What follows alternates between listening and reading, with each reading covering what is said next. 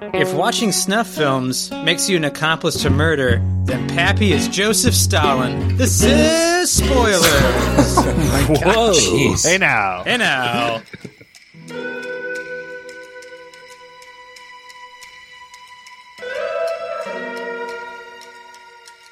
You ever seen a snuff film? Hey, everybody. One death is a tragedy. 1,000 is a statistic. 1,000 snuff films is an afternoon for Pappy. Oh my God. That's dark. Oh. Well, this is your host, Stevie, and today is a very special episode because today we have a Patreon request. This comes from one of our awesome patrons, Mike Marvin, and he asked us to spoil the 2013 long-forgotten, never-to-be-remembered again, The Counselor. Whoa. So we have that to look forward to, everybody. Cannot wait to talk about this film. Most importantly, though, Mike Marvin has an opening question for us, and this is what it is. And we will go from Weestus to Eastus. And the question is, what is the worst movie you remember with a standout performance? Oh my God. Tough question. Great question, but tough question. Put me on the spot. I have literally no idea. Well, first of all, this is Pappy, recording from Louisville, Colorado. I'd like to start off my answer to that question with a formal apology to Brett. I screamed at him earlier this afternoon. I'm so happy he's here, though. I didn't mean it to scream at him like that. Worst movie with a standout performance? Dude, I literally have no idea. Think in your brain. Think in your brain. Stop the pod for like 5 minutes so we can all like look it up? Look what up. Just off the cuff. What is my favorite movie with a bad performance? Let me look that up. Google it. Not your favorite movie. What's the worst movie you've seen with a standout performance? I'm going to say John Boyega in the Star Wars sequels. I feel like those... it's not the superlative... That's a good one. ...most standout performance in the worst movie, but like I feel like those movies did him dirty. I fucking love John Boyega. Yeah, especially The Last Jedi, like when they're having him ride around on like ridiculous CGI critters. Like, I feel really bad for him. John Boyega in the sequels. Tough question. This is Josh from Goshen, and I'd just like to point out to Pappy that he's not even like the best actor in that, because Adam Driver from Northern Indiana, just like us, is also in that. True. Kylo Ren. No Corey on the podcast tonight either, by the way, folks. And by the way, Pappy, he heard what you said. Kylo heard what you said. I don't doubt it. Josh from Goshen. I'm going to go with Ace Ventura, Pet Detective, and I think that movie is pretty crummy, and if it weren't for just a colorful bring-to-life performance by Jim Carrey, it's not even a movie. It's nothing. I think that's something Stevie's going to say a lot tonight and soon in Spoilers Future, that things are, quote, not a movie, not a film. Oh my God. No, Ace Ventura is a movie. It is. Okay, thank you. So that's my answer. Maybe... Well, there's Michael Fassbender in The Snowman. It's a fantastic performance by Fassbender in there. I don't think anybody else could do what he does in that movie. Another film featuring a Bolito. Have you guys ever seen Transporter? It's a bad movie, but Jason Statham really kind of makes the movie for me. He's really fun and kicks a lot of ass in that movie. But Transporter is a bad series of movies. I want to do a Brett and add another one. I'm going to say Han in Tokyo Drift is another one. Okay, stop. I love That's Han. a good one. I refuse to let you have any Tokyo Drift slander anymore on this pod. It's one of the best ones in the series. Let it go. Doesn't mean much. Brett. Oh, so me? I thought oh, man. I was looking for one. Without thinking too hard, I will go with, this is Brett from Fort Wayne, who cares? I'll go with Willem Dafoe in The Florida Project. What? Oh, yeah, you don't like that movie, do you? I hated that movie so freaking much, but he's so good in it. Such a good movie. Do you see his Vigo in that movie? No. Oh, dang. Did you hate That like was the this? Antichrist. Did you hate the subject matter or like Yeah, I hated everybody in it. even I the guess kids? the filming aspect was... Well, I guess the girl was okay. I hated the mom. I hated her so much. She's tough to watch. You didn't like the ending? What about the ending? This is spoilers. With the Pappy changed my mind on the ending. You like that they snuck a camera in there. I mean, if you get past that, I don't know. I guess I'll go with the main character in The Collector. Ooh, good one. You mean the collector? Mr. No. Collector? No, he's the title Brit. The counselor? Josh Stewart Arkin. That's who I'm going with. He has a job title. Regarding this guy's question, who is he implying has a great performance in The Counselor? I have an idea. We'll get to that. I promise. Probably start off with that. But let me say... By the way, Pappy, I forgive you, Pappy. You only do it because you care. Thank you. Come across as a douche sometimes. So I know that I do. I still love you, but... I thank you for formally accepting my apology on air. People love this kind of shit, so... Yeah, I loved paying $4 for this movie. Well... Oh, that was a mistake. This is one you gotta sail the high seas for. We almost get that back in a month of Patreon, Brett. So. I promise you guys, investment. the actors and writers and people that worked on this movie that are getting royalty checks from us are going to have a hard laugh come next month when they're like, who in the hell watched this movie again? We've got a spike! You got $20 for The Counselor? What the hell's going on? A major influx to The Counselor this week. Spoilers influence. They're going to start calling each other. Ridley's going to call Michael Fassbender. Did you watch this recently? Did you tell your grandparents to buy this again, Michael? Somebody get Penelope Cruz on the line. We got to figure this out. My standout performance is a movie that we actually covered, and it was The Last Airbender, which is one of the worst movies I've ever seen. And it's a tad more coherent than this. But I thought Dev Patel gave his heart and soul to that movie when no one else would. He's good in everything. Did you just say The Last Airbender is better than this? Oh, yeah, 100%. I don't know about that. I thought we said that Dev's acting was almost bizarre and that he was taking it so seriously. Well, I in told that you movie, guys, though. I think there was a group meeting, we're all going to go all out. Then everybody but Dev got the memo that they weren't, and he just decided to keep running with it. I wouldn't have been shocked if Dev Patel was method acting that entire time. You got to look from side to side every once in a while as an actor or a person in real life and be like, am I getting too far outside the box right now? Oh, well, let's get into this peculiar movie. I really don't feel like going over the plot because, quite frankly, I think we'd be running in circles for the next hour. Hey, Stevie, can I start with the question? Sure, Brett. What's up?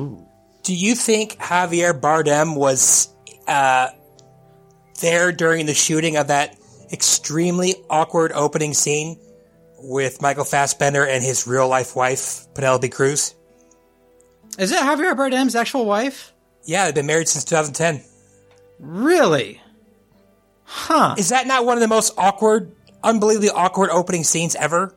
I genuinely get the sense that it's only about eating pussy. I don't think it doesn't inform any of the other characters. You don't really learn about anybody. It's just literally, hey, this movie's going to be about sex. It's not even good sexy talk either. No, it's super awkward. And then Brittany's like, oh my God, is his face wet? It's I think that's sweat, but who knows? There was a mistake in the closed captions provided by the YouTube rental. But what was the mistake? They wrote that he says, oh my, you're trembling down there, or something like that. Definitely not. But really, he says, yeah. Sopping. Oh boy. Thanks for saying that for me, Pat. Moist. I want you to touch me. God, yourself. I know. How'd you get yourself into such a state?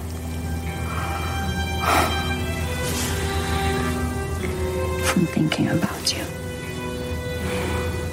Thinking about me, what? From thinking about your sweet face between my legs. This whole, at least the first hour, is one random conversation with at least 50% dialogue that has absolutely nothing to do with the storyline, to another random conversation with another 50% talking about diamond cuts. I mean, it's just such a weird... I thought the first hour was really weird. I hope we get to some of those individual ones, but in this first one, I just feel like, I Yeah, it's not very creative writing when he refers to her as a, quote, a sexy woman, like twice. Well, Josh, that's what I was going to bring up. If you zoom in really hard on the opening credits, I know it says, written by Cormac McCarthy, but if you zoom in and zoom in and zoom in really hard, in tiny little lettering next to it, it says Cormac McCarthy's teenage grandson. Yeah, that's funny. Reader of No Country for Old Men. It seemed to me like they were a couple that had literally met the night before and fell in love. That's what it seemed like to me. Like it seemed, obviously that's not what it was, seemed like but a hookup. It just seemed really awkward. Like they were just learning to get to know each other, but that's obviously not what happened. It's just, which I think is kind of shows it's kind of bad writing. Well, that's why I was acting like they're strangers. Call this movie Tell Not Show the movie. But like, Pap, also what's peculiar about this movie is why is this movie called The Counselor? You called it a movie. Why is this exercise in putting things on film called The Counselor? I don't know. I mean, like, it's the main character. It to the point in the beginning where it's like every time Michael Fassbender walks in a room, everyone's like, "Hey, counselor!" Like, because that's like his cool character name. I don't know why he's the main character. To be honest, I don't. Presumably, there'd be like some more like arc to him, and like I guess like the whole thing is like he's greedy, and like he has some sort of like pressure to him, but like I don't know, like Stevie, I kept comparing it to a movie that you picked that's like really good called Drive. Oh yeah, which has another character called the driver, the kid. A similar sense, you don't know the character's real name, and a lot of his motivations aren't cool. But like I don't know, Michael Fassbender's just not, or I should just say the counselor is just not that interesting of a character. He didn't, in my opinion. Why was he the main character? Like that's like a far pseudo side character at best. I mean. If I were to pick, like, if they lined up these characters and said, who do you want to be the main character? Javier Bardem's character is the main character all day. Like, he actually has some depth to him. Well, and like, when you call it the counselor, I kept thinking like this, because a lot of people I respect actually have given this a decent rating on Letterboxd and stuff, which just, I know, it just perplexes me. But like, I kept assuming there's got to be some kind of twist. Like, this guy's going to be clever.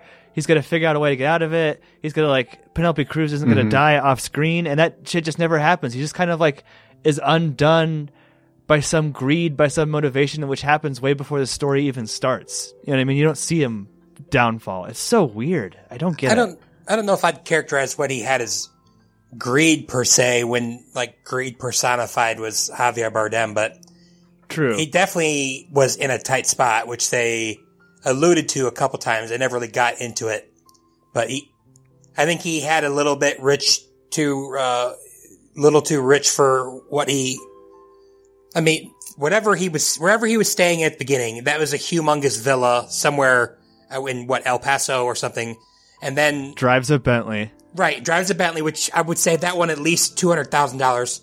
And then when he's calling her, she's at their house and he's at this baller, either hotel or an apartment in a city. I mean, he's had some money somewhere, but maybe he just wants to give her more.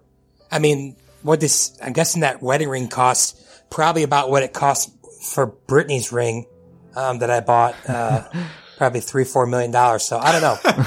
I just think he got in too deep.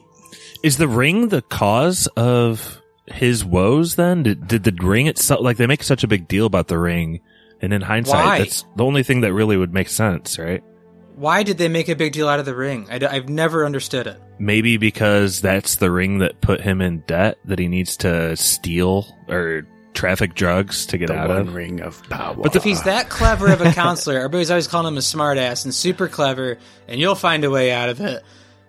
Why would he go into an exorbitant amount of debt for a ring if he's that clever? True love. Love is blind. But Penelope Cruz is like religious and humble. Like, she doesn't care. Yeah.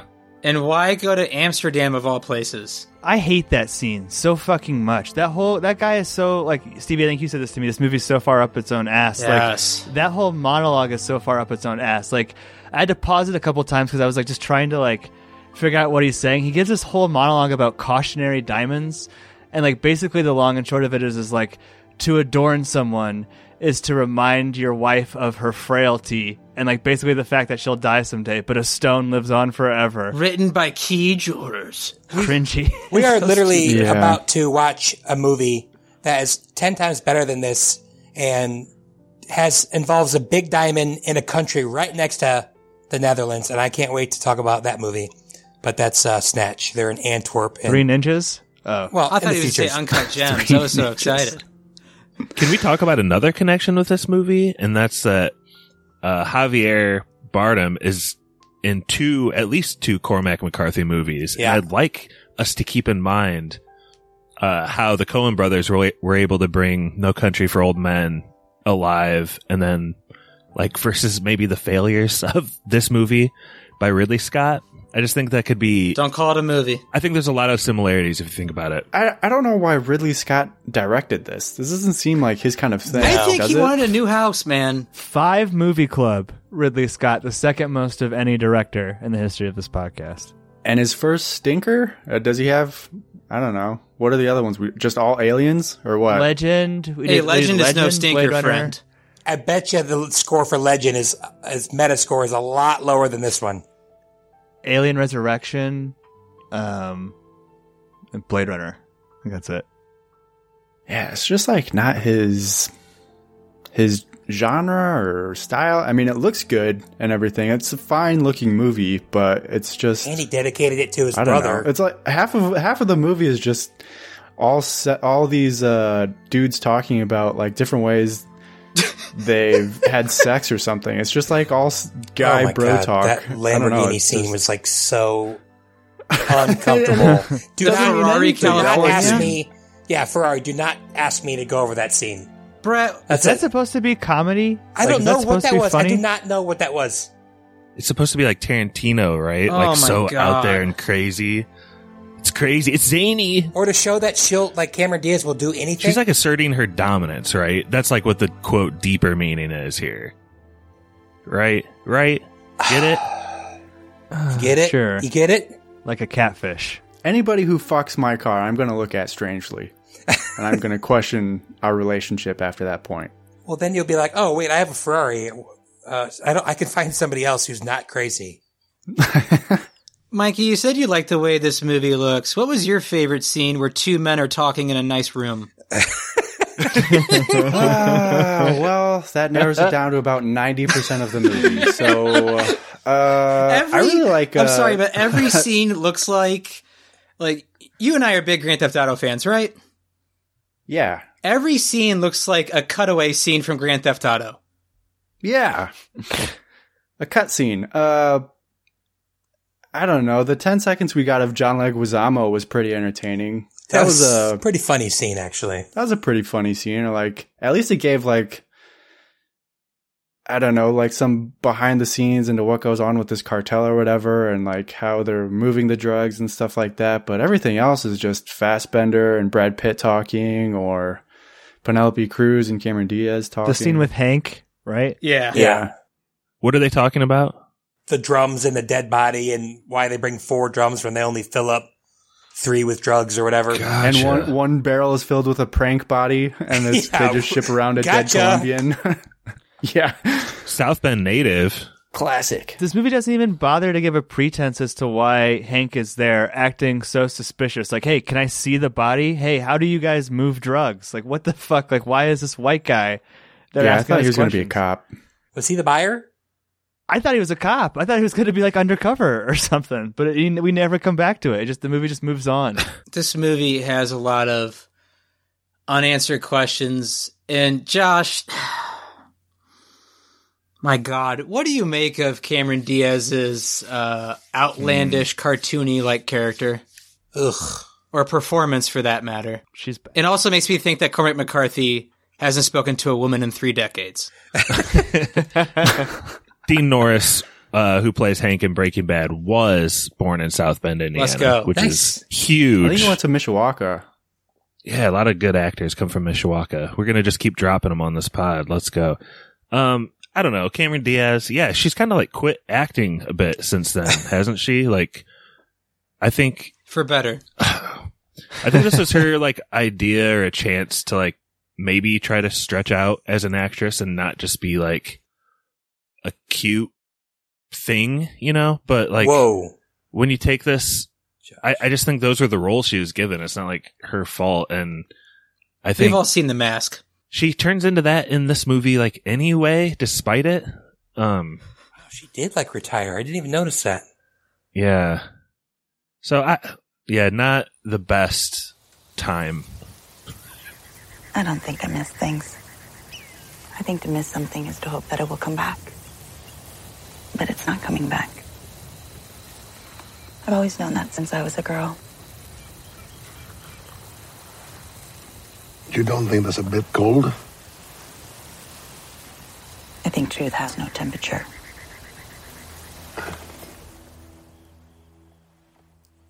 Do you like her gold tooth, Josh? Oh my gosh. Yeah, it reminds me of Spring Breakers with what's his name? Her and who is that? Alien? The riffraff. Alien? Yeah, they would be like a great power couple. Yeah, Stevie, you're right. Everybody does look like a Grand Theft Auto Everyone looks like a Grand in Theft this Auto movie. character. Like, you're just weaving in and Javier out of these Bardem dumbass people's lives. Looks like a randomized created character. 100%. Oh my gosh, Mikey, that is perfect. That is. He looks so weird. Spiky hair, very ugly clothes in every scene. Just, I don't know. It's all rich people's style and stuff like that, but it's all just way over the top and very gaudy. Brittany, we were talking about it, and I think she's definitely right, especially with one of you guys said that, but she said Cameron Diaz's acting was so bad. She said, if I would have not known who she was, I would have thought that she was just like some actress, I don't know, making her first or debut or something like, I mean. From like a different country. Yeah. Like she was like the guy in Highlander. Like, why won't they give me the money? I mean, like she was just like, why won't they fight me? I have a question for Pappy. There's a scene early on in here where they show like a high-end party. Oh my god. Sure. Why can Paul Thomas Anderson do this well, but it's so boring in this movie? I feel like, here's my theory, because I was like reading back through like the screenplay, because I was like so like perplexed by like some of the dialogues, because like the dialogue, it's literally like people will just answer questions with questions, and nothing is ever like established, but it's not like for any like thematic mysterious reason. It just annoys the shit out of me. And like I was reading, but when you read back through it, like when I'm reading it, I read it like way faster than the movie like shows it.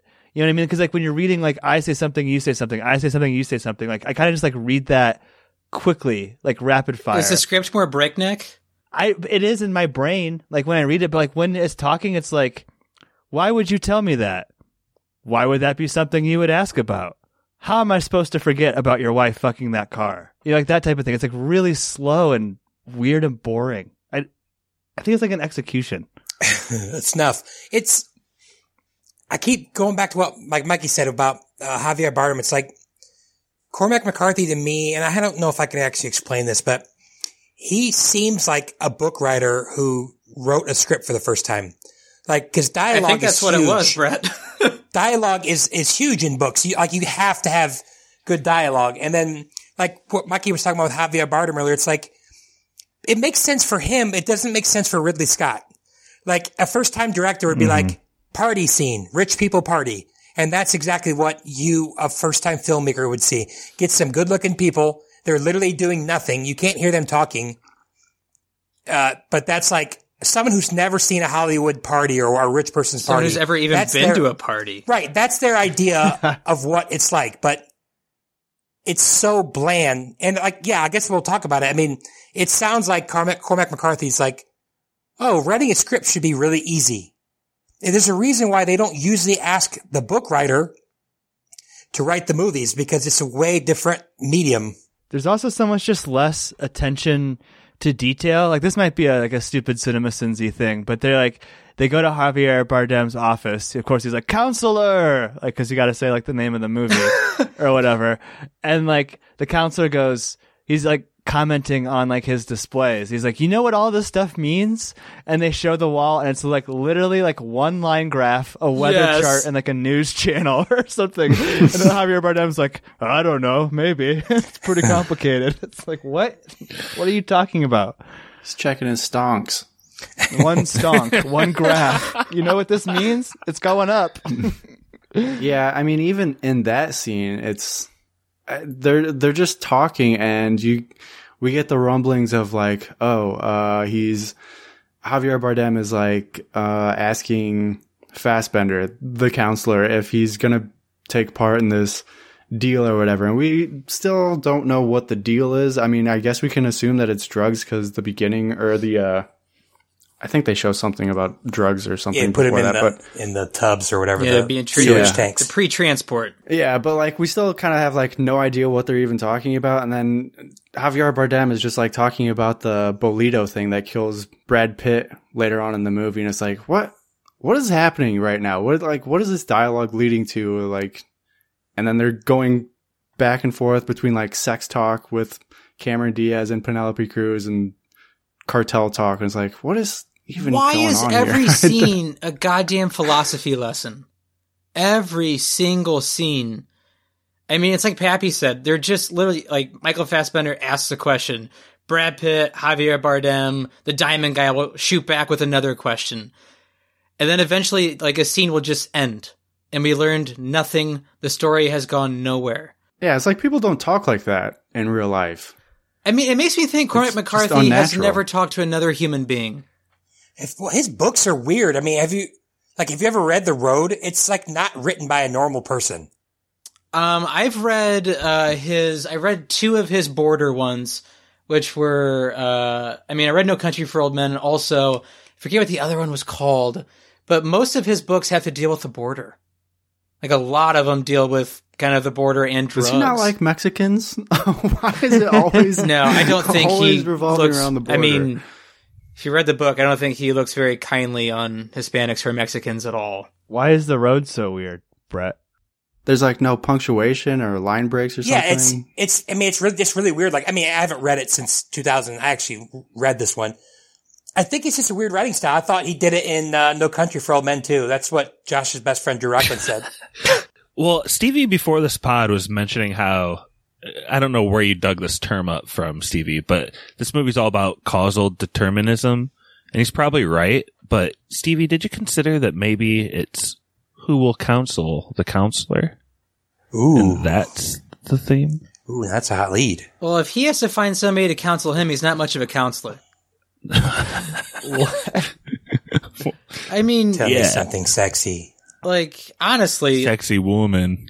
It just, gosh, this movie is just so perplexing to even like get through. It's why I call it even barely a movie. Maybe Mike, hit us up on Patreon or email us. Maybe Mike thinks that Brad Pitt was a standout performance, because I actually kind of like his character. Anybody else?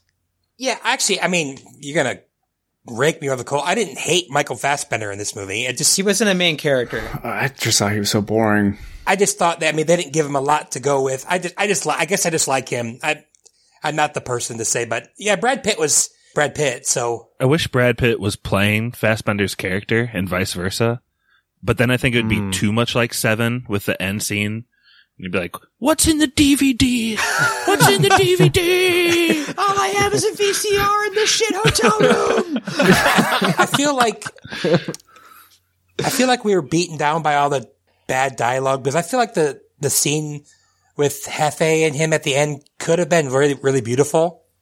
But like, even that got way too philosophical and probably lasted about an extra minute. But like, I felt like Hefe cared a little bit more than he normally, his psychopathic mind would care for, like he actually maybe felt for the guy and actually felt Fassbender's pain. But again, it's like after all that crap we went through, it's just like, this is just another conversation where they're talking about a freaking Mexican poet named Machado, who none of us have ever heard of. Classic Machado. Wasn't he just being really like sadistic and trying to like... Kinda. I mean, yeah, I guess. But just trying to drag his pain out and like listen to it. Yeah, listen to how much this guy. Listen to my That's just- philosophy lesson. That's possible. That's possible. That's what annoys me about it, though, because he specifically says, like, people like you think they're at a crossroads, but they're really not. The decision has been made for them. And, like, later on in the conversation, Michael Fassbender's like, but you said I was a man at a crossroads. And it's like, no, he didn't fucking say that at all. You weren't listening to him. Like, You were literally just going to call him Michael Fender Bender, weren't you? basically. That's what this movie is, a fender bender. If you Sitting in stop traffic. crying long enough to listen to the fucking words coming out of my mouth, Fassbender. He's crying all the time in this movie, Tear Boy. I'll give you this, Brett. When he's being a counselor, like to Rosie Perez or whatever, I like him in that scene because I think like the fast dialogue, his smart ass personality is coming through. Like when he's like 206, that's like a time of day or a weight, not like a speed or something. Like it's a little quick, interesting line. Like I wish we got more of like seeing him being good and then like him having a character arc and like having a downfall or like a fatal flaw or something, as opposed to just like, oh, this is just a weird coincidence thing that's going to actually determine the whole plot. Yeah, literally, he did nothing wrong. Like they treated him the last half of the movie like he was a piece of crap that screwed up really bad. I mean, obviously he made a mistake by getting involved with it, but you know, Javier Bardem had done probably dozens of those and never had to sweat. But this just the most brutal coincidence. It's super obvious coincidence too, by the way. I'm not judging the cartel. I love you guys, whatever. I hate you, whatever. Cut that. Edit point. But like, big listeners of the pod, cartel. He literally didn't do anything wrong, and don't they get the drugs back? Yeah. Yes, everything happens. What? So there's just like a random white guy that's like beheads the guy on the motorcycle, which is a cool scene. It's decent. It's interesting. It's like the most interesting part of other cars this. don't exist. That's like a collector prank. Yeah, it's super collector-y. But it's just a random white guy who ends up finding out where these drugs are and ends up stealing them, and then he gets murdered like 5 minutes later in the road. Not a random It's not a white random. guy. It's Cameron Diaz Diaz's henchman was trying to steal them, which I Oh, didn't is realize. it? I thought she was I maybe didn't know just that. trying to lure Brad Pitt out. But if you look at Wikipedia, Why is she like trying to steal them? for money? But She's already rich. She's rich with She's Javier got Bardem. cheetahs. The whole point is greed. That's like the thing. 400% return, She's Mikey. famished. Do not stop crying, Mikey, and listen to her. She's She does famished. say something about like her family was thrown out of a helicopter, so I was wondering if this is like a whole revenge thing that was obviously not explained well. I just thought that meant that her parents had been involved with shady people too, but I don't know. So help me through this. I want to like try and say this like as clearly Let's as do I it, Pat. possibly can. Decipher. So the plan was Javier Bardem and Brad Pitt have worked together for a long time. They finance cocaine deals. Is that accurate? Yeah, it's a surety bond thing where they put up money to make sure that stuff gets in there. They finance it, like you said, and that's all they do. I mean, if it gets there, they get their, like Stevie said, their $4% return. But if they don't, they're basically insuring it. Is their role in this? That's what you're saying. I mean, right? again, it's hard to say they're insuring it because they have nothing to do with it. Maybe financing is more of a Okay. Is more of a thing, but they actually mention yeah. surety bonds. They mention surety in that, and that has to do with putting up money and saying, I'm putting this money up, and I will guarantee you that this will get to where it goes. So that's pretty much what that is. That's an important point though, because they're the ultimate financiers of this thing. Michael Fassbender is quote in a tight spot or something unquote, so he joins them In a tight spot. this financing. In a tight spot, yeah. George Clooney, oh Yeah. brother art thou style. So he is this millionaire, but also takes court-appointed capital murder cases. That was weird. I was trying to tell Brittany, I was like, yeah, maybe he does pro bono. Then I was like, wait, pro bono lawyers don't drive Bentleys. One of those pro bono cases was Rosie Perez, who happens to be the mother of the Green Hornet. Yeah. Who AKA is the motorcycle guy. Yeah. Who is facilitating a connection on the truck, which allows the cartel to then transport the drugs later on. And because Michael Fassbender bailed him out of jail, just coincidentally, the cartel thinks that they're stealing the shipment that they ultimately financed? Well, since the drugs were stolen, they thought that they were going why to... Why would they steal the drugs that they were paying, that it was contingent on? They don't get the return on investment. Because if they sell there. it themselves, they'll make $100 million. So it's just...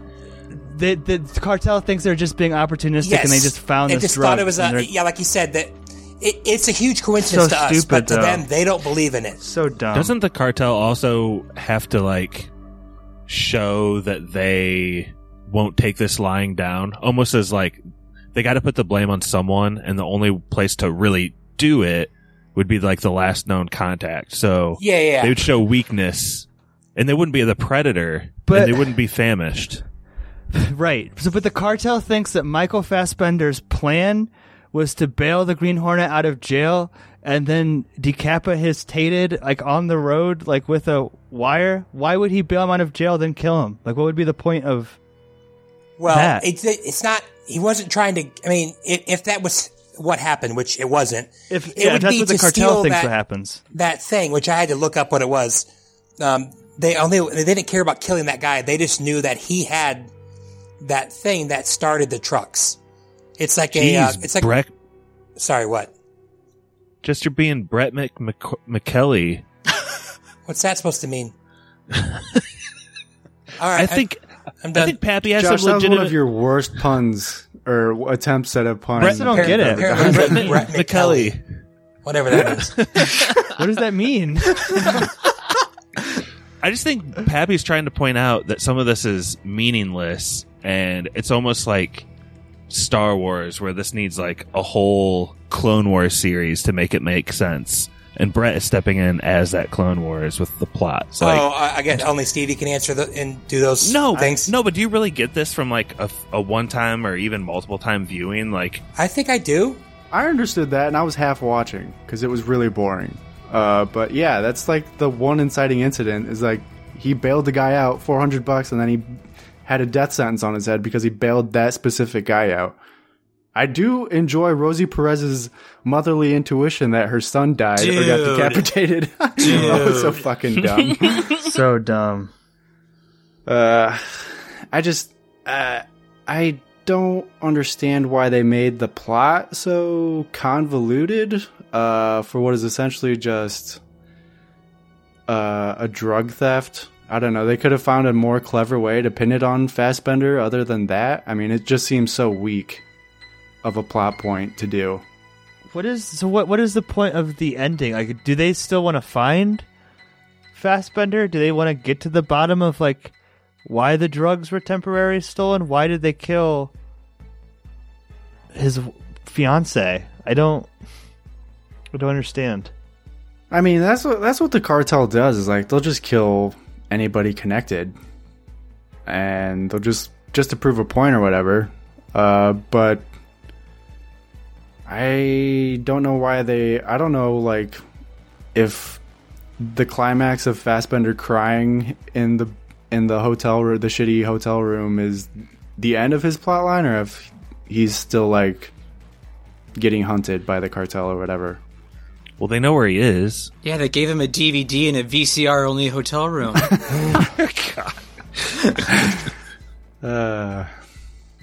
That's true. He's probably dead, but we don't get to see that.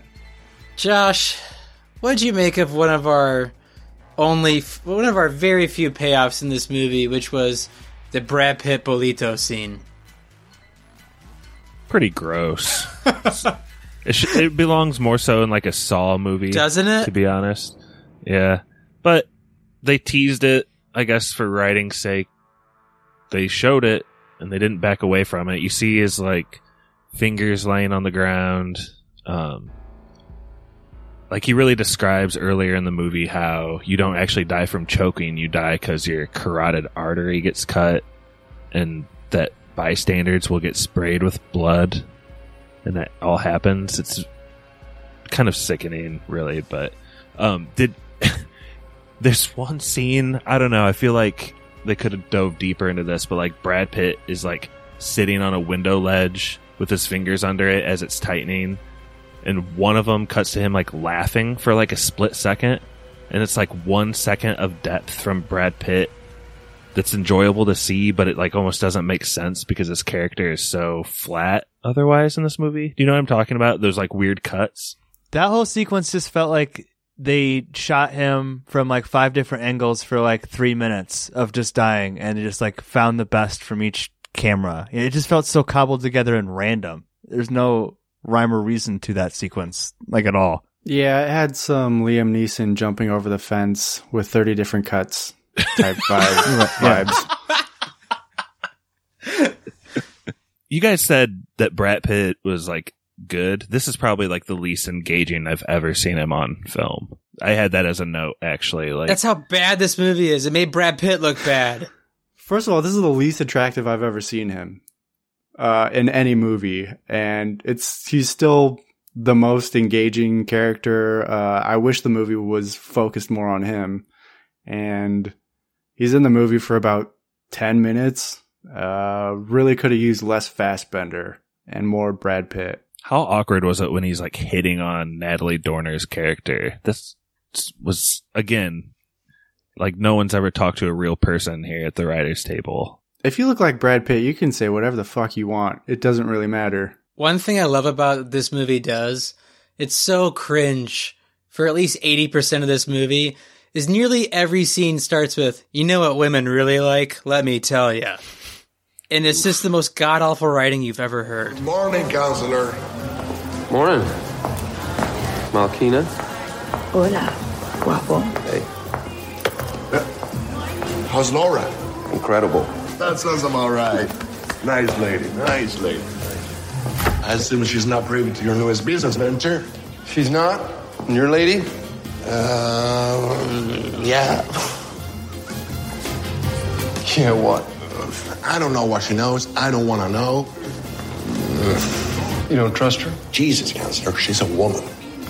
Yeah, well, I don't mean to sound that cold. I just mean that where men are concerned, they've got their own agenda.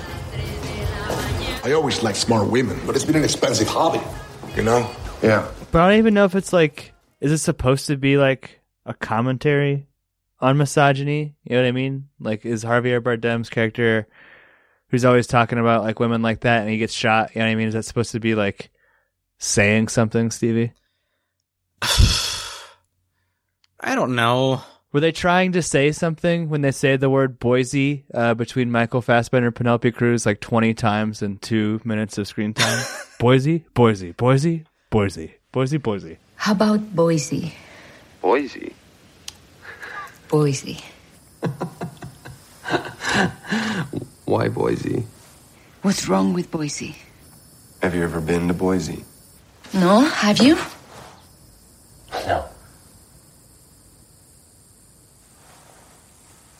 You have a hotel? I'm looking as we speak. Tomorrow. Boise. Yeah, Boise. You know it's actually pronounced Boise? Is it really? Yeah. My boss is from there, and I've said it wrong a few times, and so I get corrected. So people from Boise take umbrage with it being called Boise. Who cares? I think you got to find a new job. Brett, you're going to piss off all of our listeners in Boise with talk like that. Yeah, whatever. My boss is awesome, by the way. Pappy, with a complete failure that this movie is and was at the time, how shocked are you that Sicario ever got made? Oh, I don't know. Because I feel like this movie was trying to be Sicario in its time, and like what Sicario is on every level, this movie just isn't. I guess it's different in the sense that if this is like some kind of like condemnation of misogyny, Sicario is more of told from like a female perspective. You also have the difference of a young up-and-coming director versus an old director who's already won an Oscar and maybe sitting on his laurels a couple times. Just a few. I don't know. I think, Mikey, you said it best in your Letterboxd review. It's like, how do you make a movie about drugs so fucking boring or something like that? Like, it is. why? It's so boring. How's that It's possible? Besides the fact of, I don't know. I don't even think, I mean, I said it looked good, but it's like, it's not even I think Sicario looks better. Sicario looks way better than this way movie. better. And Deacons. it's just like, I don't even want to look at my MacBook when I'm watching this thing. It's like, God, I was checking Twitter. I was just like listening to it like a podcast because it's just so boring. There's almost no like good cinematic moments that I could even think of. No. One time I was like, I want to pause that and like make that like a desktop back. I can't think of one shot where I was like, oh, that's cool or interesting. Well, that's what you get when you put two men in a room and have them talk for 90% of the movie. It's like, you're not going to get those shots because there's just nothing to look at. I think there's something else though too. Like a lot of movies are like that. Like, I don't know, Pan's Labyrinth has like some striking violence in it, but and then there's a lot of dialogue too. But I don't know how to describe it. I think there's something about the dialogue specifically. Like you can have a lot of dialogue in a movie and it still can be fascinating, right? Dialogue has to push a movie forward, Josh. Is that what it is? They just philosophize and go around and around? 90% of this movie. Well, Brett, you're a big Aaron Sorkin guy, right? Yes. How do people always characterize Aaron Sorkin work? Blank and blank. What do they say? Witty and, I don't know. Walk and talk. Walk and talk. Yeah, that's his big thing. Yeah. If you watch an episode of West Wing, yes, that's literally 80% of what happens. That adds so much to like a cinematic perspective when people are moving or being dynamic. Like Stevie said, that people are literally just like, I guess, sitting in opulence, but it's not even that interesting or interestingly photographed or like, I don't know. There's like nothing that cool about these conversations. There's just philosophical nonsense of people going back and forth. Like with a scene, I mean, in a typical movie, a scene starts out with, you know, every character has wants and they kind of always have their own agendas. And at the end, we learn something new. In this movie, I never know what anybody wants and we never learn anything in every scene. It's just very hard to wade through this movie. What this movie to me is, I mean, it's why I barely even called it a movie. It just seems like a collection of some cool ideas they tried to attach a story to. Like the biker getting his head cut off with a wire. That scene, Cheetahs. That scene in itself is pretty cool. If you just put that by itself, you're like, huh, I wonder where this story could go. If that story just started with that, if this movie started with the biker getting its head cut off scene, like that just puts your brain in so many different directions going, huh, I wonder where this movie can go. But I feel like this movie immediately boxes itself in boredom. Do you think if it was like ordered differently, Stevie, they could have played that up a little bit? Like, it's not the fact of order, Josh. I mean, you could still tell this movie like in order. And I mean, you could tell it out of order and it'd still be really boring because your payoffs would be so minimal because there are barely any payoffs in this movie. Like there's no character depth. There's no stakes. By the time that Penelope Cruz gets kidnapped, I don't care. By the time she dies, I really don't care. okay, what if the beginning of the movie is like Fassbender getting the DVD and like sobbing, and then the last scene, even though he's died on screen, is Javier saying like that whole thing about like what they would do if they would film something and put it on tape and send it to someone. The only thing we get to a payoff is the Bolito thing. That's it. And it should have been That's on the Fassbender. payoff. It shouldn't have been on Brad Pitt. It should have been on Fassbender. Story-wise, Mikey's right. It should have been on Fassbender. 100%. At least if you structure it the way you're proposing it, Josh, like it asks a question that it eventually answers. This is like, what would you call it, Stevie? Like a tragedy, like a downfall of a character, but it starts like a little bit too late in the story. But to do that, you have to have a character at its high.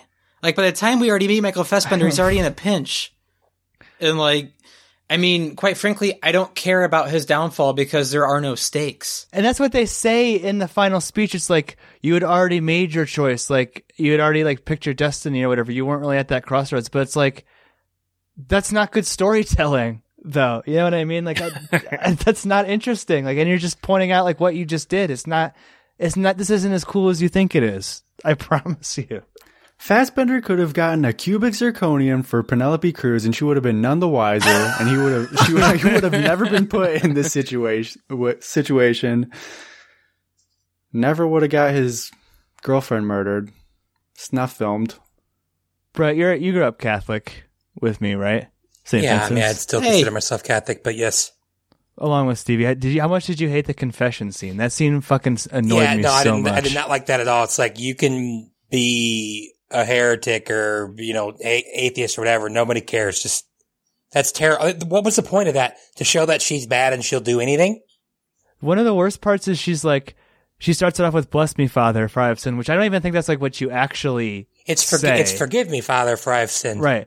And then the priest is like, "How could you know the magic Catholic words?" It's like, maybe she just watched any TV show in the past 30 years and saw people say, "Bless me, Father, who I am sin." Like, what do you mean? It's not some big, like, secret fucking ritual or something. Yeah, I didn't like that. I mean, it just didn't fit in very well. What also bothers me a fair deal about this movie is, like, I feel like it's so up its own ass trying to be grounded in reality of, oh, this is how things work down here. It's a completely different world. Well, that's all fine and dandy. But with Javier Bardem's character, they never call him a trust fund baby or like, he inherited his money. It seems like he actually worked hard for his money. He was smart with his money. He did things in a calculated way and he eventually rose to the top. I highly doubt a man like that would entrust a call girl that he eventually marries with so much of his private information. Stevie, do you think was the movie trying to go with some weird parallels between Javier Bardem's character and Penelope Cruz's character in that they both got involved with someone who pulled them into something that ended up being their downfall? I don't think it executes that well, but I was like, is that something that's are they trying to say that? Well, yeah, I mean, they have that mirror scene, which is Cameron Diaz kind of, passively aggressively getting after Penelope Cruz when they're getting massages at the spa. Why are they even interacting? That's so weird. How do they even know each other? And also, there's also no payoff at the Polo Grounds with that guy that's getting after Michael Fassbender. Yeah, what was that? That was so awkward. I didn't even realize that. I completely forgot about that. I kept waiting for it to come back. And it never really did. That's weird. So what, Fassbender screwed him over as a lawyer or something? Or because I'm assuming this is his first foray into illegal stuff, I guess? Well, This on Wiki, massive it drug says deal? that Michael Fassbender is a lawyer for the cartel, but it never says that in the film once. Definitely not. It never once says that he is a lawyer for the cartel. Maybe in the sense that Rosie Perez is his client. Yeah, so I guess. But not really. He was court appointed. Well, it makes sense, though, that he would call all those people at the end because he would know them. Because he's probably represented them or represented people for them. But the idea that we get through this entire movie and it never once makes mention of not only are you getting into this with the cartel, but you've actually represented these people before. Here's my theory. There's 140, 150, maybe even pushing 180 minute cut of this movie that makes way more sense, but is way fucking more boring. You know what I mean? And so they just had to choose between something that's not going to make much sense or something that's going to be incredibly boring and they're not going to be able to show as many times. Release the Snyder cut, please. Oh, God. Black and white, 3x6. Release the Leguizamo cut. I need more Leguizamo. Honestly, Mikey, I think there's a movie in there of his job all day unloading these drugs and reloading the most last interesting barrel. part. I think there's a really small indie film there that would be really effective. It could be a comedy. I love that you're saying that, CV, because I feel like I know a scene that you did like, and I think they go back to it 3 times. But it's anytime they're showing the welding or fixing of the truck, or they're gassing it up. Yeah. Yeah, that was interesting. If the movie could move at that pace, that'd be awesome. That'd be almost like Mad Max. Yeah, if you're going to have a really drawn out story like this takes, I mean, in Greek myth, people take a lot of scenic routes to get what they want. They take the long way a lot. Stories take forever. I feel like this movie tried to do the same thing, but it's just boring. So if this movie ever moved at a breakneck speed and the entire score could have been a ticking clock, it might have been somewhat effective. But it's just so boring and drawn out and up its own ass. I never get to caring about anybody or anything. There's one cool cut in that part where you're talking about, Josh, where it matches patching a bullet hole in the truck with the dude who got shot patching his leg up. It's a really cool cut between the two things, and the hole is in the exact same spot in the frame or whatever. So it's like this movie has just enough moments of like competence that's ultimately its downfall. You know what I mean? It's not so bad it's good. It's just like boring and like existing. You know what I mean? I would definitely call it like a movie because it's not like there's not bad sound. You know what I mean? It's not like poorly made. It's a real production, but it's just like real boring as a production. Brett, I'm sorry for calling you McCorthack or whatever. Gosh, get back in here. I'm also you took all the fun away from me. Pre-pod, I was like, I think this is a book, and I owe Brett an apology for saying that. No, too. you don't. Oh, before we get into yes or no, do you guys have any final thoughts? Did Mike say who he thought was the good? No. The good. Oh, okay. Why ask that question? Because there's nobody in this. It has to be Javier Bardem or Brad Pitt. We got to talk about the ending, Stevie. What happens in the ending? Because we haven't talked about Natalie Dormer at all. Like, not really. Like, what is her role in this? I mean, that seemed, as I said, it's why I barely. Okay, you know what? It's not even a story because it's a collection of ideas. So Cameron Diaz hires Natalie Dormer to sleep with Brad Pitt because his one crux in the entire world is women. It's everybody's crux in this movie, though. Everybody's crux is women. And so she sleeps with him, gets the bank codes, and that's after that, Brad Pitt gets his head taken off. That's a great example of why No Country for Old Men is so much greater. Like, you can use that theme and tell that whole story in just like a glance. And that hesitation at the end of No Country is like why the protagonist is like taken out, right? And you don't even need to see like the gruesome murder either. He's just like in a pool floating. But in this, they like show Brad Pitt's beheading, and it's still boring somehow. What money did Brad Pitt have? He had a computer? I think he had a computer with like the access key or whatever. I don't know. True. To what? Yeah, I don't know. His offshore bank accounts. But is that just his own money? Not related to so Cameron this deal? Diaz pivots her whole plot to stealing his money? No, I mean, am I allowed to say? Please, Brett. Okay. That's what I originally thought, but when I looked it up on Wikipedia, she wanted to steal the drugs, but that didn't work. So, which I think is one of the reasons what bothered me, but now I'm starting to think about it, is I hated the fact that Brad Pitt, who has been in this game for a long time, was so relaxed when he got to London. And I was trying to figure out why he didn't have his head on the swivel. I'm guessing it's because he thought he was away from the cartel, but he didn't think that he was being set up by what's-her-face, Cameron Diaz. So he said earlier in the movie that his... Wait. Sorry. Brad Pitt... So Cameron Diaz... After her plot failed... You're saying that the cartel kills him, though, right? Not Cameron Diaz. No, Cameron Diaz does. I think that's why he's so relaxed, is because he's in a very cartel way, by the way. Yeah. Okay. Stupid as fuck. So once her plan backfired again, I think this plan was way easier than her stealing the drugs from the cartel, but hey, more power to her or whatever. So he gets to another country. He thinks he's safe from the cartel. He had mentioned earlier when Fassbender's like, what do I do with the money? And he said, I put my money in offshore accounts. Mm-hmm. But he's very secretive about his offshore accounts. He said, I can tell you about it. I'm just not going to tell you about mine. So that's what she needed. Natalie Dormer had sex with him or whatever, flirted with him, got his code, his password and passcode.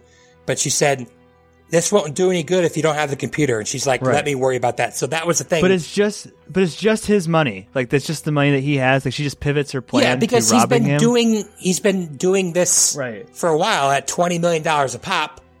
So even if he's done only 4 or 5, he's got $100 million in offshore bank accounts. But that's just like so stupid from a storytelling perspective that like the bad guy has this whole plan, it doesn't work out, and then she's like, well, I'm just going to rob this guy. I'm already doing illegal stuff. Might as well just Which is rob way him. easier. It was way easier than her original plan.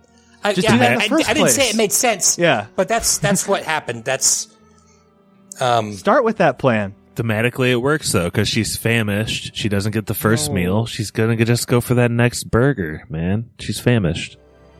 Shall we think about ordering? I'm famished. I have a question. What's up, Mikey? Why does Javier Bardem stop to pick up his cheetahs before he runs away from the cartel? None of them had any very good survival instincts. The CGI cheetahs look horrible coming out of that I thought they looked okay until they stepped over his body. I was like, oh my God, that's so bad. When they're coming out of the car, they did not look embarrassing. It looked like a car commercial, and actually, I felt like there are several commercials in this movie that was kind of distracting. Ford, Heineken, United Airlines, Apple. How much does it cost for Brad Pitt to say Heineken in a movie? Like flat. Who's drinking dollars. Heineken at noon? Heineken's a good beer. I mean, it's not. I don't hate Heineken. It's fine. It's German beer is not average for everybody, but it's okay. Is Heineken a German beer? I don't know. Probably. It's a Dutch beer. It's a Dutch beer. Amsterdam. Whatever. Same thing. No. I'll put my foot down there. German beer is far superior. But we just lost all of the Netherlands, Stevie. Great good. job. I don't like your beer. Maybe Matt Troll can tell us what he thinks. He lives in Europe. Troll! Josh, on you don't that like Stella note, Artois? Love Stella. Stella Artois? Yeah. Josh, give me your yes or no. Because I feel like you're going to give this movie a yes. And I'm just going to shut my computer off when you do. Thanks for setting me up like that. I appreciate it. Sometimes I try to bury the lead, but this movie is one of those bottom feeders you see going up the side of the aquarium, sucking its way up the glass. It's a no. Just a no, not a no dog, not a hell no, just a no. I will say it's a soft no. Pretty much a yes. Mikey?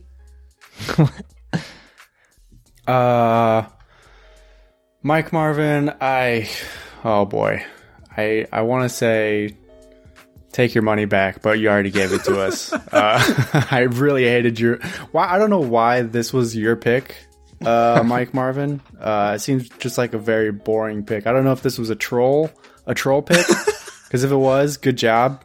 But I did not like this movie at all. It was just very boring.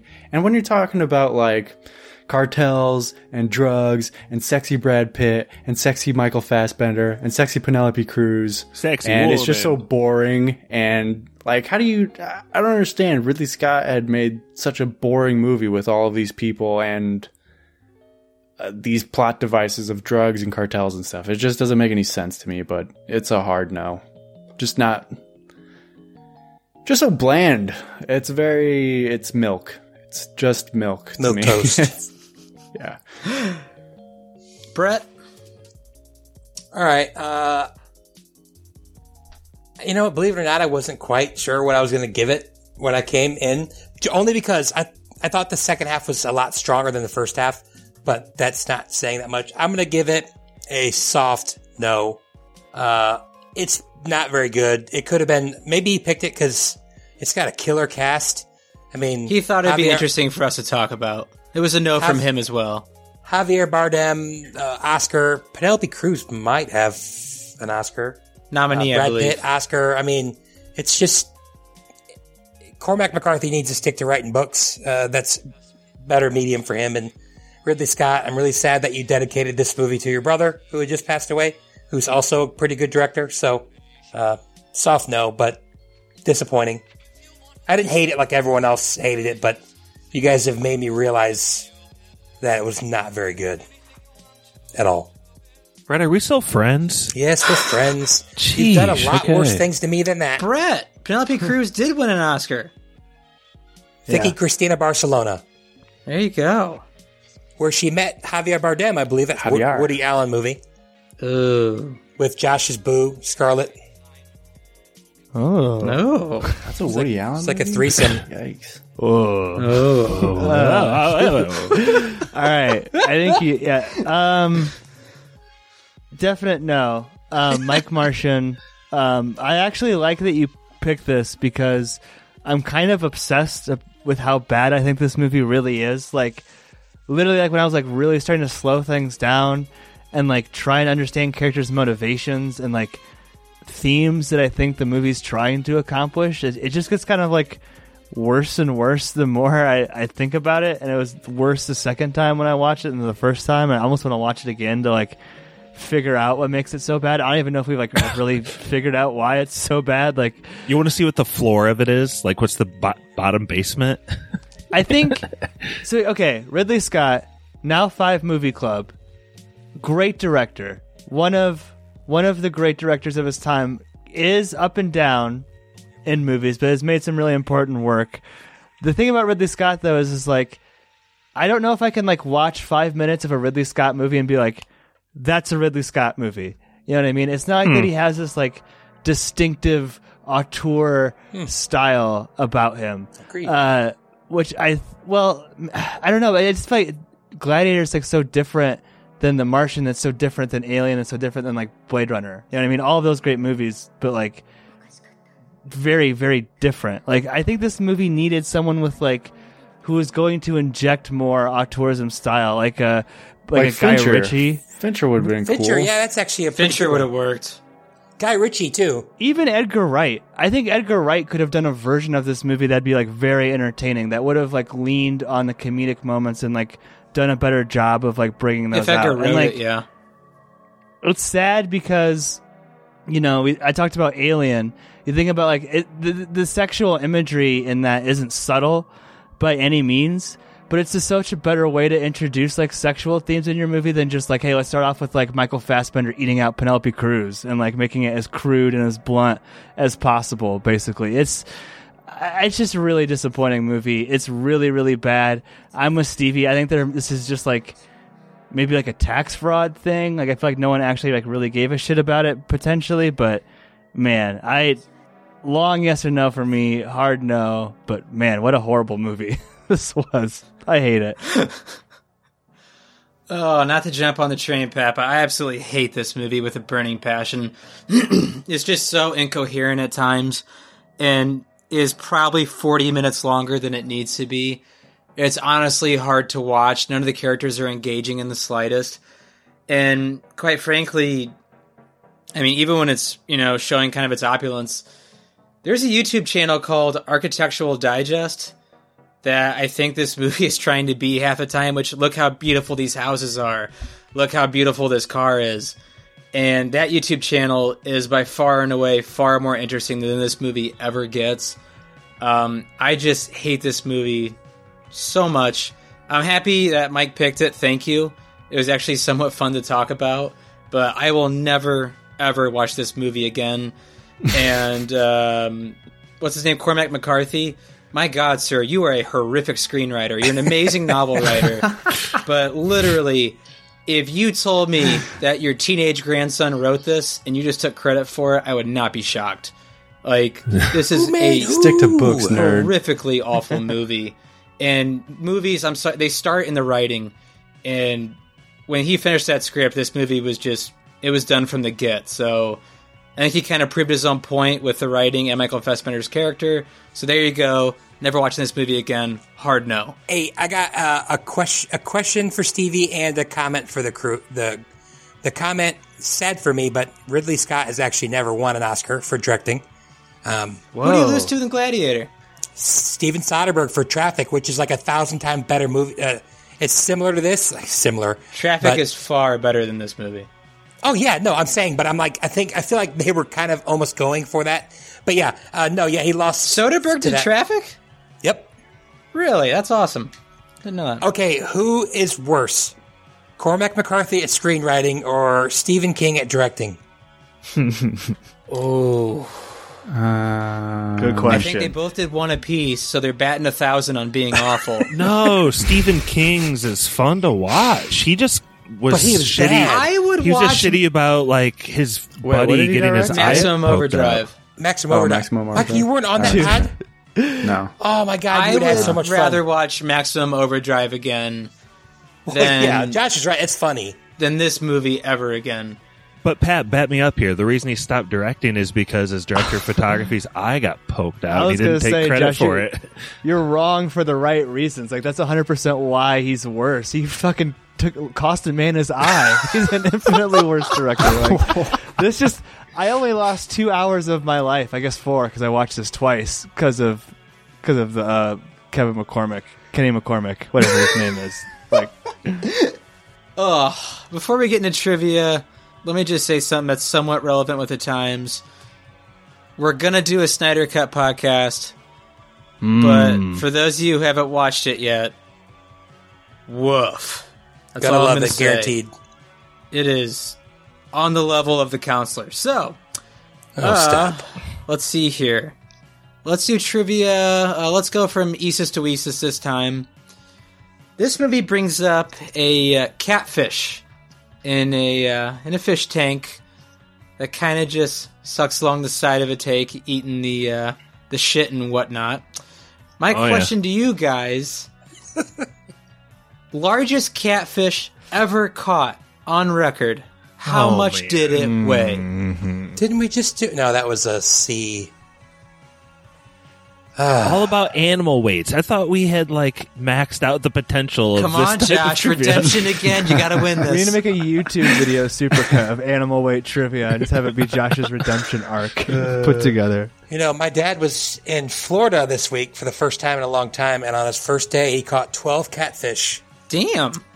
So, since I'm kind of an expert on catfish now... This is freshwater catfish, by the way. Freshwater catfish.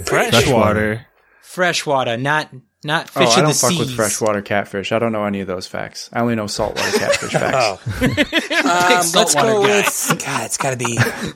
Yeah, what's the order here? Isis to Isis. Okay.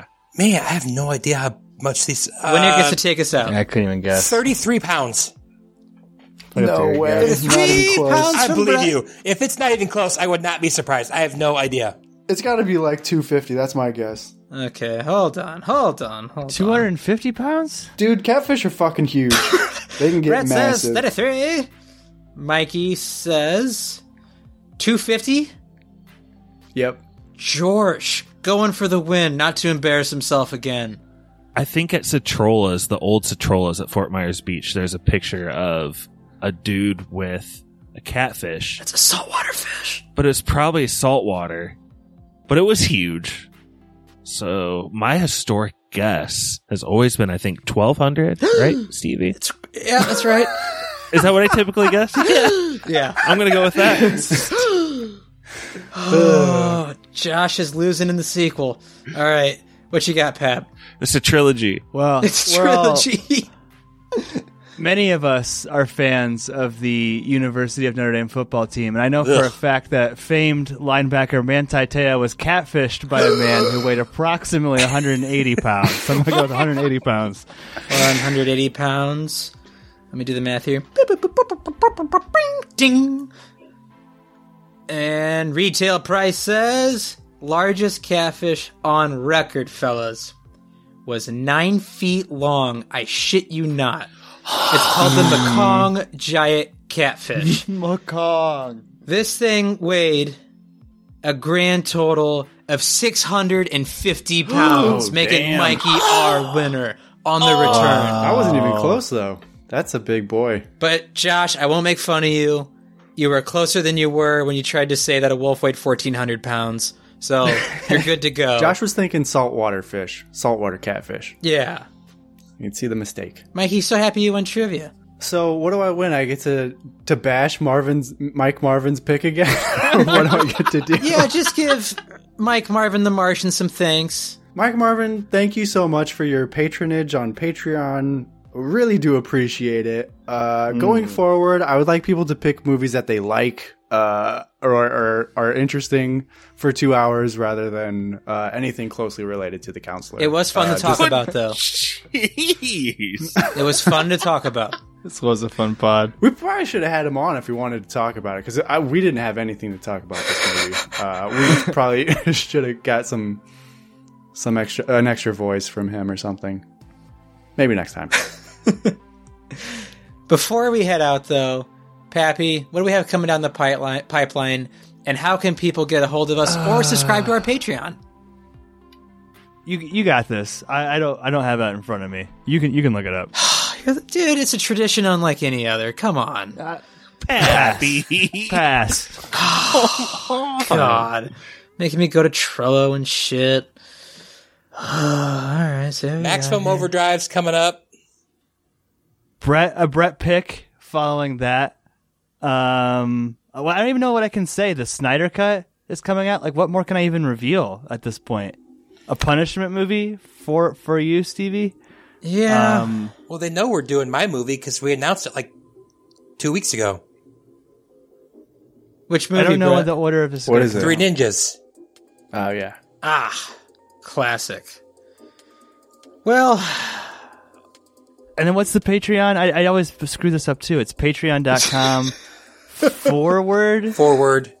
/spoilers podcast. And it only costs $5 to request a movie. We appreciate it if you stick around. You're not obliged to. But it definitely Why do you put that thought in their head? Yeah, don't do that. Because people subscribe and forget. Set it and forget it. That's the only reason Netflix is still in business today. But yeah, I don't know. We appreciate all patrons, big and small. Staunchers to rock hard Viggo Mortensen's. You're all welcome, part of the Spoilers family. and don't let Money Mike discourage you. Please pick any movie you want. We will review it, no matter how awful and boring it is from a famed director that I'm pretty sure this movie was just a tax write-off and he wanted a new home. Anyway, and even if we don't want to be on it, I mean, we will be shamed and screamed at until we're on it. It's true. All right, let's get into it. Brett, why didn't you want to be on this episode? It's not that I just. I don't Come know. on. It's Oscar season. March Madness is on right now. The Snyder Cut just came out today. Snyder Cut season? It's Snyder Cut season, it's March Madness season, and it's I Oscar was supposed to be season. going to Elkhart on Saturday, so I wanted an extra night to spend with my wife, but, you know. I'm glad you were on the podcast, Brett. It was fun. I was having fun until I got called dumb by Josh, so. Whoa, that's not even what I was saying at all. I don't got no education. He was saying you were a big brain, dude. He said, do you really think you know what happened after one viewing? No one does. Not even Michael One viewing Fassbender. and some reading. That's what I did. I'm scared to ask, how long do you guys think Snyder Cut season will last? Is it going to be more than a week people are talking about this? Oh, we got or 5 years ahead of us, Mikey. we got a decent 5 until the years. next Justice League movie comes out? You wanted to do a Snyder Cut commentary? We're actually going to do a Snyder Cut minute-by-minute breakdown. Oh, my It's on the feed. A whole new feed. Discussing 0 to 60 seconds starting this Thursday. So I get will ready not for be that. on that pod next week. By the way, the next time spoiler people hear my voice, I will be in my late 30s. So, we'll see if I make Happy it. I have birthday, another 9 days to go, 8 days to go, but You have to do a call-in because you're probably going to be the only one who likes the Snyder Cut. Corey will You like probably it. need a defense. At least you guys are going in with an open mind. Corey's the most negative person this side of Jordan in the history I'm just of saying, spoilers. I don't went in know. with a very open mind, and yeah, that's. I don't think you did, Stevie. Oh, 100%. Believe me. You wanted to hate it. Mikey wants to hate it. Mikey will be devastated if he likes it. So everyone first thought it was going to be trash, and then people came out and said, hey, it's awesome. And now Stevie is the next wave of doubt. Stevie says it's trash again. I'm just saying, I've seen a lot of movies in my time, and a lot of different kinds of movies. This is one of the rougher, it's one of the roughest movies I've ever seen. Well, it's 4 hours. I think if you would have broke it up, you might have been better off. It's not coherent, Brett. It's a collection of ideas that are just scattered. Well, that's what we thought it was going to be. It is what we thought they were. That's your same criticism of this movie, though, Stevie. Is that more than a coincidence? Is the cartel after you I'm now? just saying, I watched 3 hours of Snyder Cut, Freaky Deaky, this movie, and The Red Wedding, and The Red Wedding all in the same day, and The Red Wedding was the happiest I've been all day. Oh my God. What does Stevie know? He's on record saying that Legend is Ridley Scott's best movie. So what does he know? I didn't say it was his best movie. You did. Hey, Check it I'm out. going to hook up Episode my of him and, CRT TV and watch it the way Dan Snyder? Snyder intended. What's his first name? Zach. Of course it Zack is. Snyder intended. On a CRT TV in 4:3 format, the way he intended. God himself, Zack Snyder intended. It looks like an 80s TV movie is what it looks like. You know what? Let's get into it next week. I love you guys. Thanks for listening. That was Spoilers.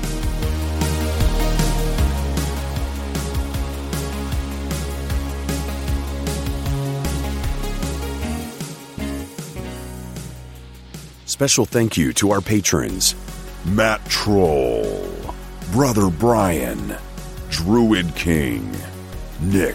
If you'd like to request an episode, hear your name read by Spoiler Man, or even just help us make podcasts, please check us out on patreon.com/spoilerspodcast.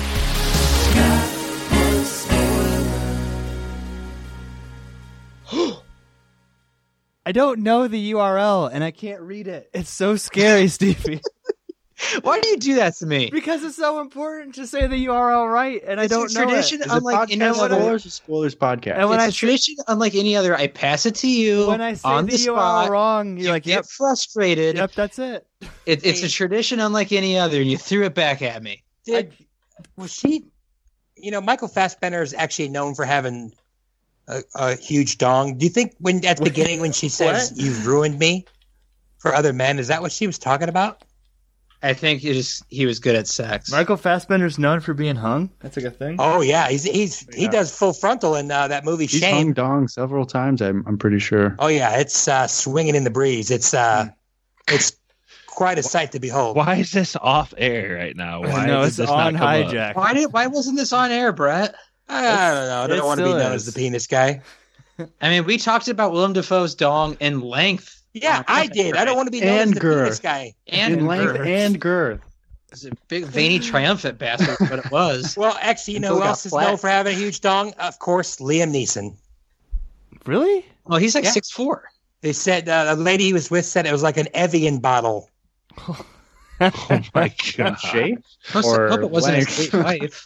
No, but there's actually websites. There's like jokes. It's like a whole set of jokes that's like Liam Neeson's dick is so big, and it's like they're like really funny jokes. That was Spoilers.